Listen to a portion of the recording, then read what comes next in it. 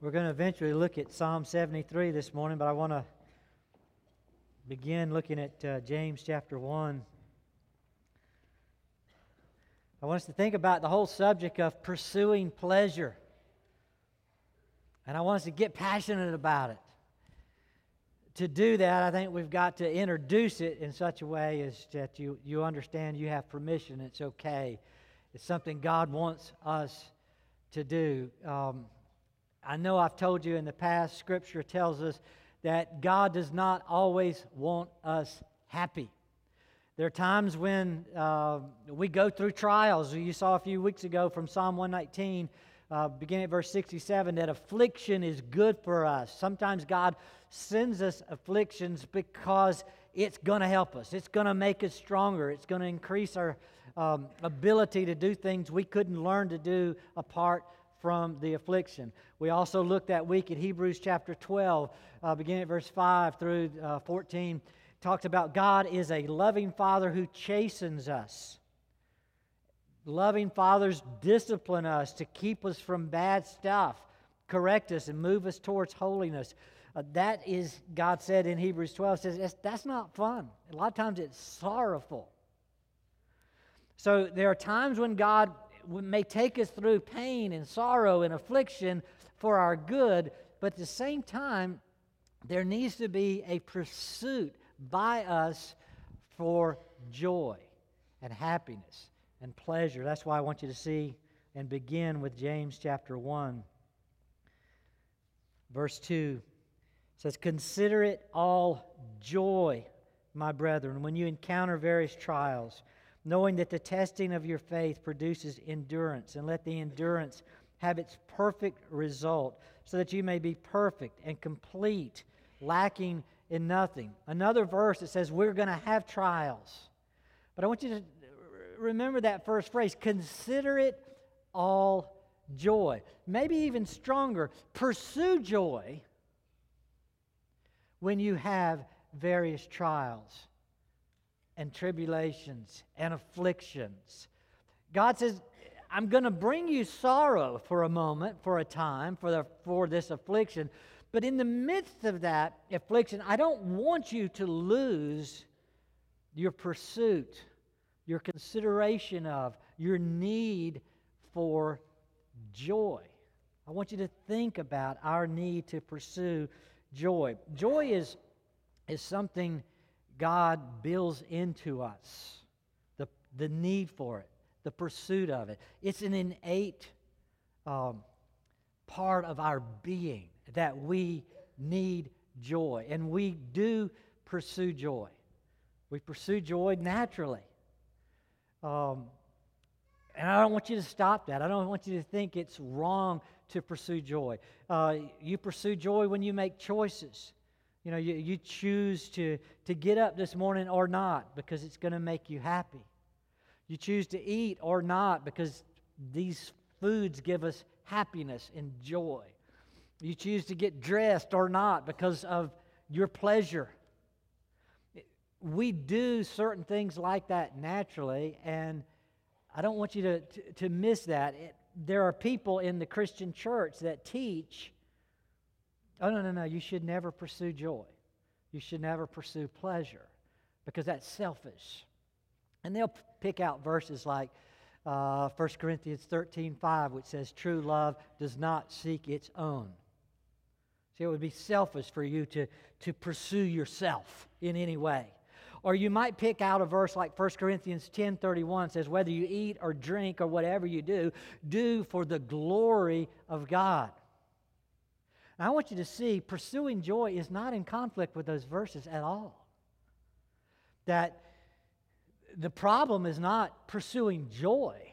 The problem really is pursuing joy in all the wrong places. God says whether you eat or drink, meaning I want you to eat and I want you to drink, and you choose typically what you eat and what you drink because it satisfies you. Do that, but do it in such a way, in such a context, that it glorifies God. But you don't stop pursuing the pleasure of eating and drinking. And in the same way, in the whole context of love, don't love in such a way that you're ignoring others. The love needs to be in the boundaries that God has set for us, not in wrong places.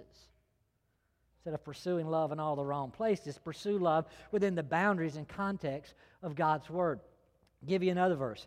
You know this one. Matthew 19:19 says, love one another as what? Yourself. Now, there's not really a command there to love yourself. What's there is a responsibility for self-preservation. In the same way that you preserve yourself, you care about your existence, and you make choices every day for your existence. You choose to be satisfied with this food, this drink, this dress, this place, whatever. In the same way you do that for others. But I want you to see from that verse, love others as you would yourself. There's this innate desire. God says, I designed you in such a way that you would naturally take care of yourself. You would love yourself to the degree of self-preservation. And you're going to make choices constantly. So realize that, recognize that, and pursue that, because that's going to help you in glorifying God in all that you do. So I want you to think about God's design of us, that we must pursue pleasure. When I was studying 1 Corinthians 13, reading Jonathan Edwards, he came up with this back in 1738. So I didn't figure it out. He did. And I read it from him, but he said there's a sense in which you cannot pursue happiness and pleasure with too much intensity or too much zeal. And you definitely should not abandon the pursuit of pleasure. Because if you do so, how will you ever find ultimate satisfaction and happiness in God? If your goal in life is to be fully satisfied with God and glorify Him in that satisfaction, but you've abandoned the pursuit of satisfaction and happiness, you can't get there. You must see that this pursuit of happiness and joy should ultimately land you in this place of glorifying God, being satisfied and happy in Him. Again, you know the classic phrase, you're looking for love in all the wrong places. The problem with many people is they're looking for joy, they're looking for happiness, they're looking for satisfaction, but they're not finding it. They find that they miss it because they're not finding it in Christ. They're not finding their ultimate satisfaction in God. So then people start teaching, well, maybe you just quit looking for happiness. No. You should pursue happiness, but pursue it in the right places. Pursue it within the bounds of God's law. Pursue it within the bounds of God's design for us. We all agree that sex is pleasure. In marriage is where God says put it. When it's there, you get it in its fullest sense. Outside, it leads to disease and destruction.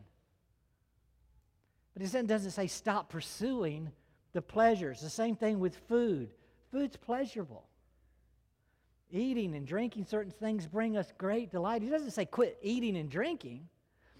Do it in such a way as to glorify God. Within the framework, within the design of the body God's given you, we're supposed to steward these bodies.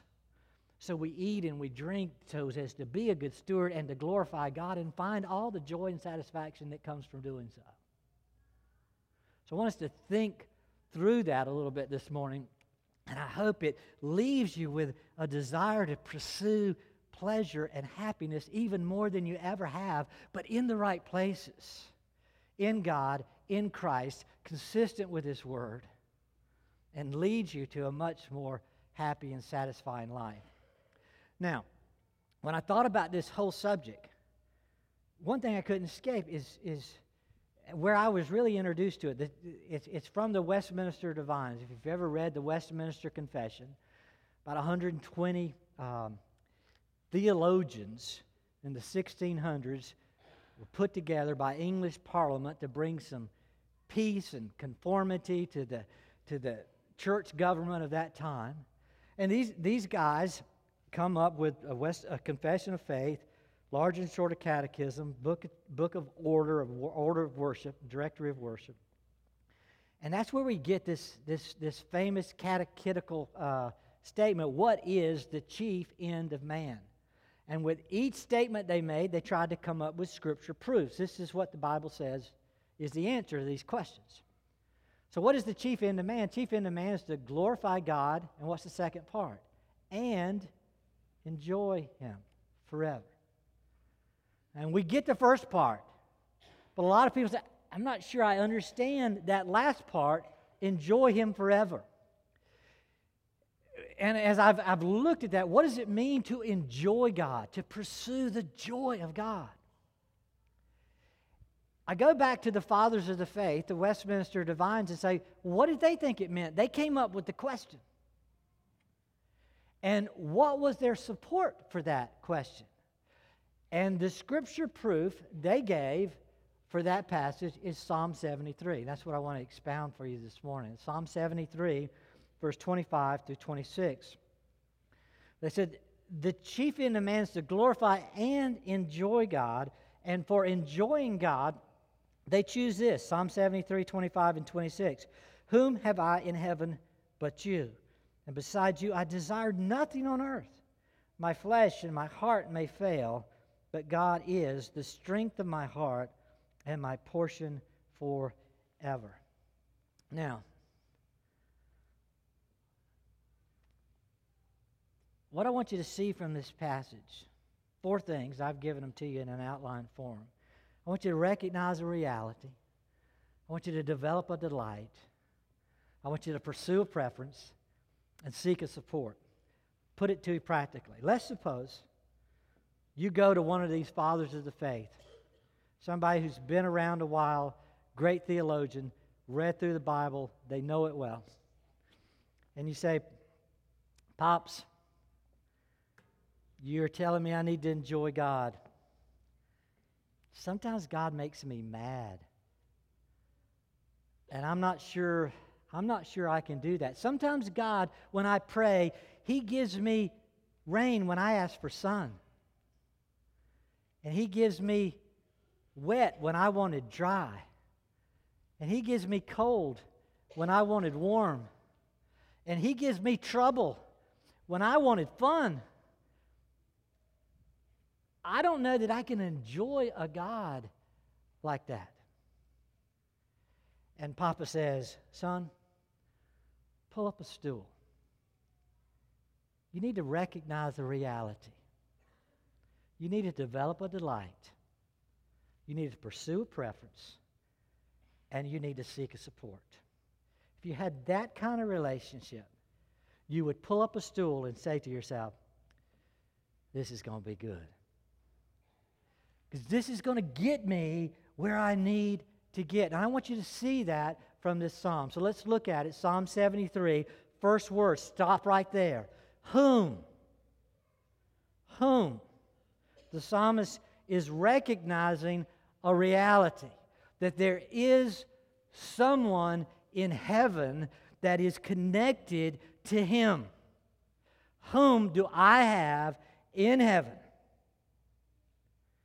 And we need to recognize the significance of that when it comes to what he says afterwards and all the joy that he has. I'm going to come back to the psalm later, but let me just give you a quick summary. It begins with envy. Look at verse 3, Psalm 73, verse 3, so that we get the context.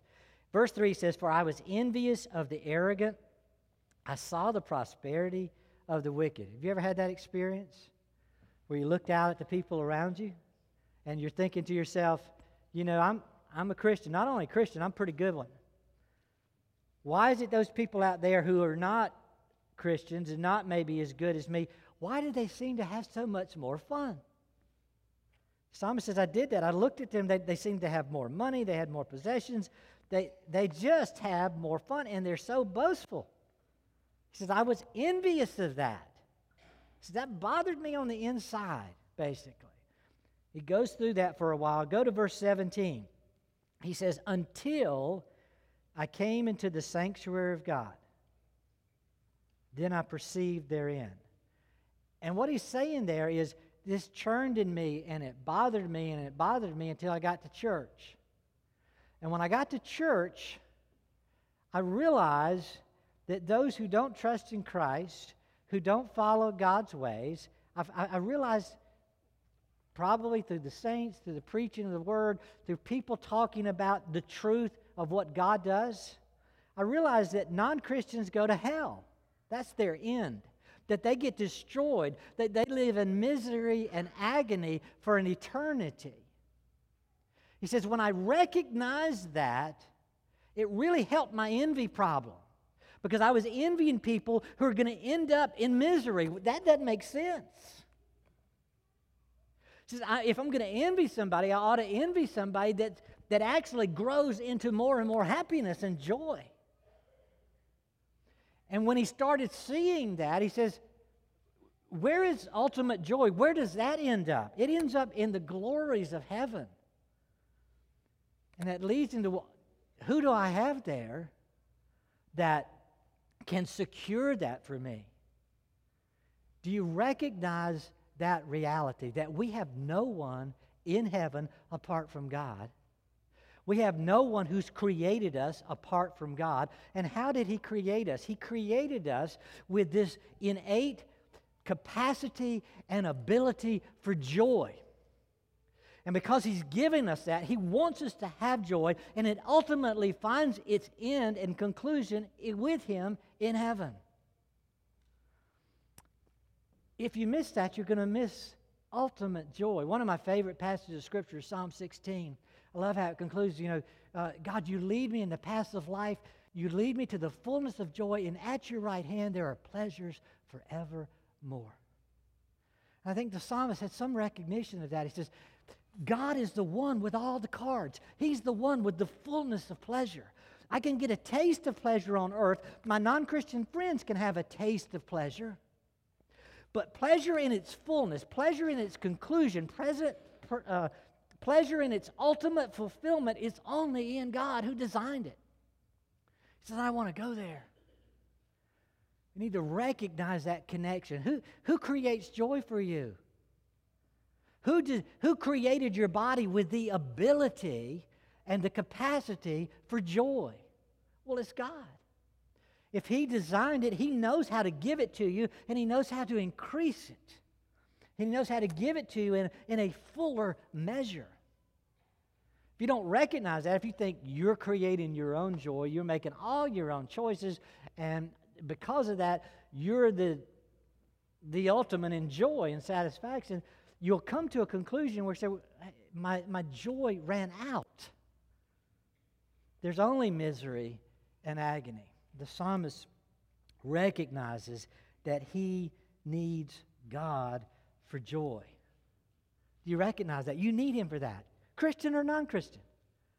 You can't have joy apart from God. He's the source of joy. He's the fountain of joy. He's the creator of joy. He's the one who designs you with the ability and capacity for joy. You must have Him. Augustine, St. Augustine used the term rest. He said it this way. He says, our souls are restless until they find their rest in God. He was dealing with the same principle when he said that we were designed as beings that need rest. But we're always anxious. We're always restless. If we were designed to rest in Christ, we will not find ultimate rest until we're in Christ. That's just a design thing. And the same is true for us. We will not find joy. If God designed our joy to ultimately lead us to Christ, we will not find ultimate satisfaction and pleasure unless we find it in Christ. Have you ever had or given one of these electronic toys that requires batteries? Maybe it's a toy car that runs around. It'd be fun in here to do that. Well, now when I buy one of those things for somebody, before you walk out of the store, what's the right question? Does it need batteries? Right? And usually I ask that question to my wife. We're shopping. We get one of these toys. Does it need batteries? And she responds, we got plenty of batteries at home. Right? So we wrap it up. We've got plenty of batteries, we're sure, and give it to whoever, and they open the present.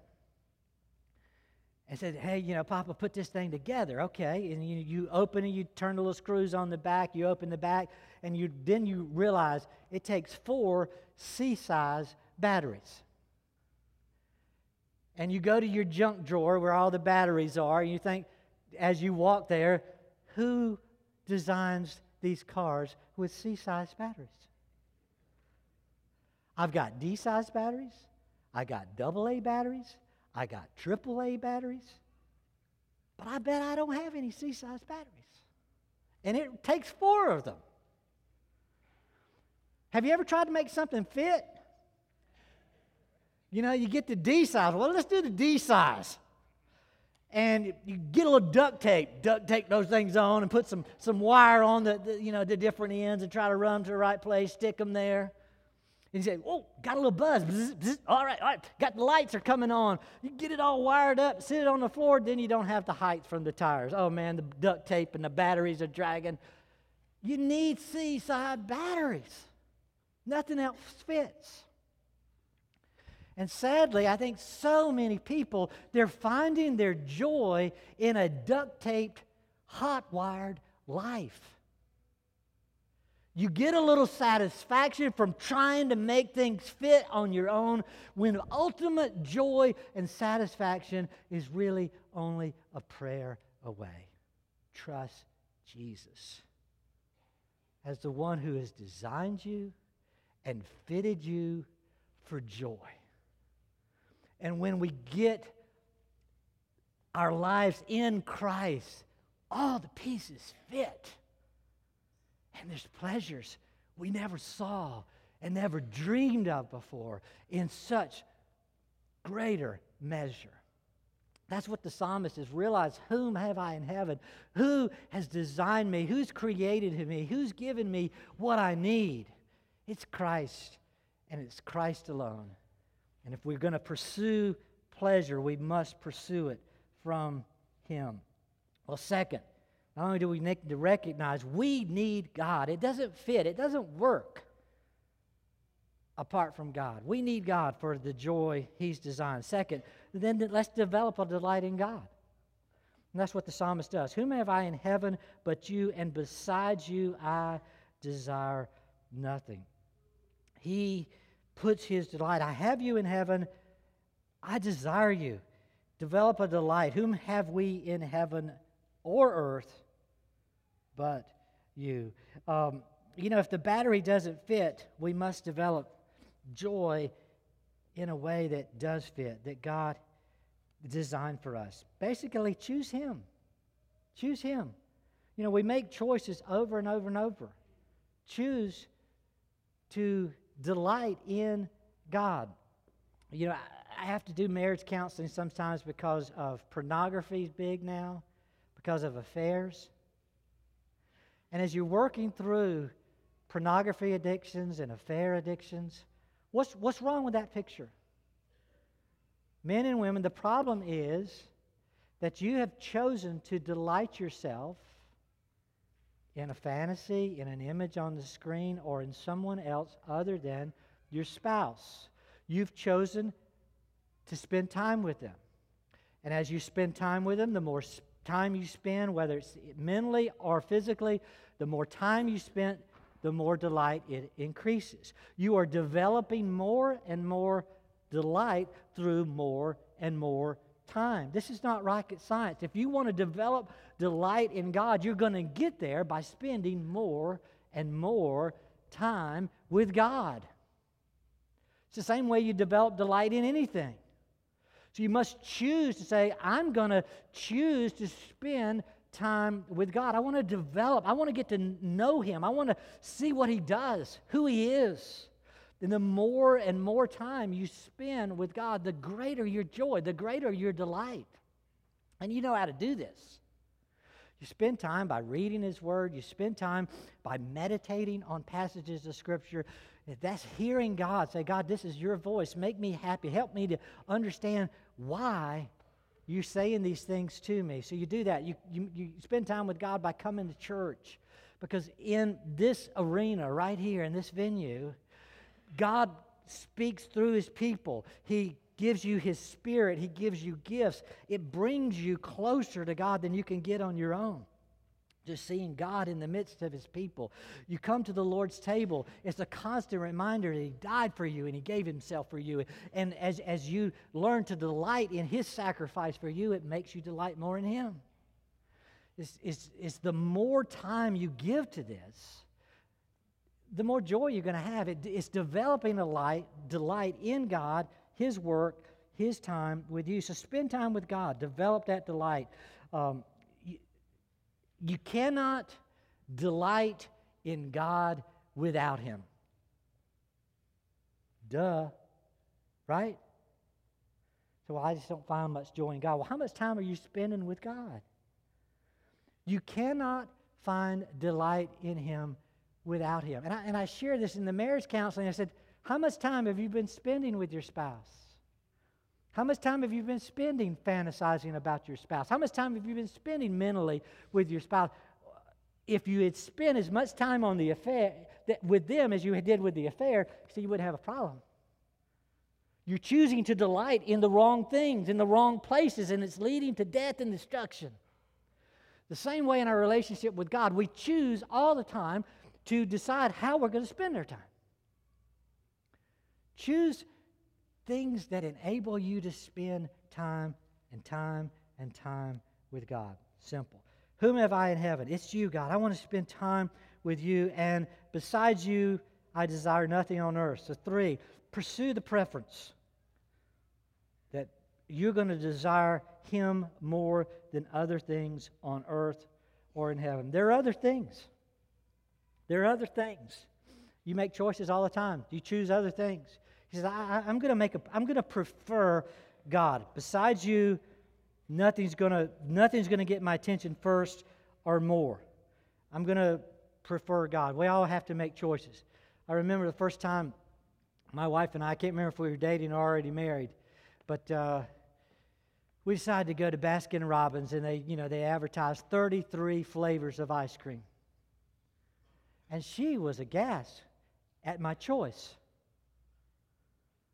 I'm thinking, what's wrong with my choice? They have 33 flavors, and I chose, guess what? Yeah, you got it. What's wrong with vanilla? It's one of the 33 choices. I choose vanilla because I like vanilla. Doesn't mean I don't like the others. That was just my preference at that time. You've got to make choices. Choose something that makes you happy. Now, what doesn't work, it was a fad for a while. I don't hear it as much now. Hopefully it's died. But you would ask somebody, hey, what do you want to do? And the answer was, whatever. And my thought to that is, no. Not whatever. You don't get to choose whatever. Because some choices lead to death and destruction. You can't prefer things that are wrong. You must make good choices, wise choices. You must prefer that which will give you full joy and satisfaction. It's never whatever. It must be what will bring me ultimate happiness. And choose it. Prefer it over everything else in heaven and earth. And that's what the psalmist is doing.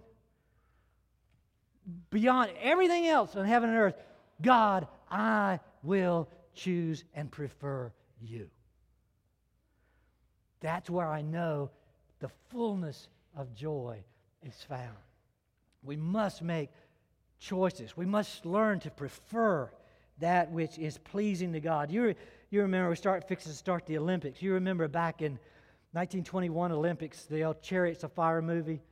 It's about 2 runners, and they compare these runners all through the movie, and they tell you why they are running. And Abram says he's running for himself. He's running for his family. He's running for his nation. He's running for his school. Good choices as far as he's concerned, best choices. And then you have the other runner, Little, that says, I run to feel God's pleasure. So if you make the race on days that are Sabbath day when I should be worshiping or whatever, see, that's not going to work for me because I make my choices to run to feel God's pleasure. He shows us his pursuit of pleasure and happiness, but he's doing it within the law of God, within the design that God has created him for. And that's what I'm asking you to learn to prefer what is going to give you the most pleasure in God. You don't throw out pleasure, but you begin to prefer what's most pleasing to him and finding that it's most satisfying to you. So you seek him above all else. You realize you need him for joy. You begin to develop delight in him for joy. And then you pursue him with all the passion and intensity and zeal God can give you for joy. And then the fourth thing the psalmist points out to us is this need to have support. You're not always going to be able to pull this off on your own. Verse 26, my flesh and my heart may fail, but God is the strength of my heart and my portion forever. Great understanding. We're frail individuals. We falter. We're not going to always hold up. We're going to get the stomach bug that's going around, or we may get the flu, or we're just going to be frail and fail sometimes. He says, when that happens, and I just don't feel like making good choices, and I'm not making good choices or whatever, he says, God's going to be there for me. And he's going to be the strength of my heart. If you have a Bible, you probably see a little marginal note for strength. And the reason is because strength literally in the Hebrew is the word rock. And I haven't seen any poets really pick up on this poetic phrase, but what the psalmist is saying there, God is the rock of my heart. And he's given us this comparison that our hearts are essential organs that we need. That's our life. But they're very frail, and even in our human bodies, they're encased with rib cage, with bones or whatever to protect them because they're so vital. But he's using the illustration that God is stronger than that. God is this impenetrable, immovable substance that surrounds or is under our heart that gives it all the support it needs. So even though my heart is frail, it's supported, it's protected by Christ, my rock. God is that substance that's not going to let me ever go down or go under. I love it when Christ got to the end of his time on earth and he's about to go to the cross, the crucifixion. And he has this high priestly prayer in John 17. And one of the statements through that time with Christ in Gethsemane that he makes to God the Father, he says, God the Father, every one that you gave me, I kept. I have not lost a one. Think about the passion of Christ for you, for me, for his church. He says, God, every one that you give me to redeem, he said, I don't lose a one. I love them, and I love them to the end. And nothing can snatch them out of my hand. And the psalmist is picking up that same point, is that God is my support. When I fail miserably, he's still there. He always supports me. I can't lose with God. I get joy, and it's multiplied joy, and I can't lose with God because it'll always be joy. Even in the midst of my trial and when I fail miserably, I still find I can look up in his joy. I have a God who wants to forgive and to cleanse and restore and take me to himself. That's where the psalmist is. Just a beautiful thing to think about, Christ being our support and our comfort. Have you ever had times where you knew you were failing? Many of us probably have slept on the top bunk of two beds bunked together one time or climbed up there. You know, it's awkward the first time. You've not done this before. Getting off the top bunk, you either got to drop to the second bunk or you got to reach the first rung on the ladder. You can picture yourself, trying to come off that bed, and you have that awkward moment where your feet are just dangling. I don't like that. I want something under my feet. I don't want to wonder, am I going to reach the rung? Am I going to reach the bed? Or am I just going to miss it and then fall back and bust something. That's life. There's times where we feel like we're dangling, that we don't know where we're going to come down. The psalmist says, I do. Christ is the strength of my heart. He's the anchor of my soul. He's the rock that's always there under me, supporting me, strengthening me, taking care of me, never losing me, always bringing me to the fullness of joy. How good it is to be in Christ. Hallelujah. It's so wonderful. So, go back to Edwards' comments. It's impossible for anyone to pursue happiness with too much passion, too much zeal, and too much intensity. Because in pursuing pleasure, you're ultimately, if you pursue it in the right places, you're ultimately pursuing Christ, who is the fullness of joy for His people. It's impossible to do that. So many people, you've been there, I've been there, you know people that are searching right now for pleasure. Some of you in this room, you're searching for pleasure and you know it in wrong places. And I can tell you from experience, I can tell you from the Word, that well is going to run dry. And it's going to lead to death and destruction. But I can also tell you that I've drunk from the well that never runs dry. And I like it. And that's what I desire for you, is that you pursue Christ, who never is depleted, never exhausted in the ability to provide pleasure and happiness and joy for His people. He's designed us for that, and He desires so much to give to us His very presence and the fullness of joy. So let us seek Him. Let's pray together. Father, what a joy it is that we have a God like You. Oh Lord, let us just stop. Consider how wonderful, how gracious You really are. How You're willing to forgive us of all our sins and heal us of all our diseases. Who has a God like that? Lord, we love You. We praise You. We adore You. Lord, grant us this year a greater zeal and passion to prefer You and to pursue You and to find You to be our strength and our support and our joy forevermore. For we ask in Jesus' name, amen.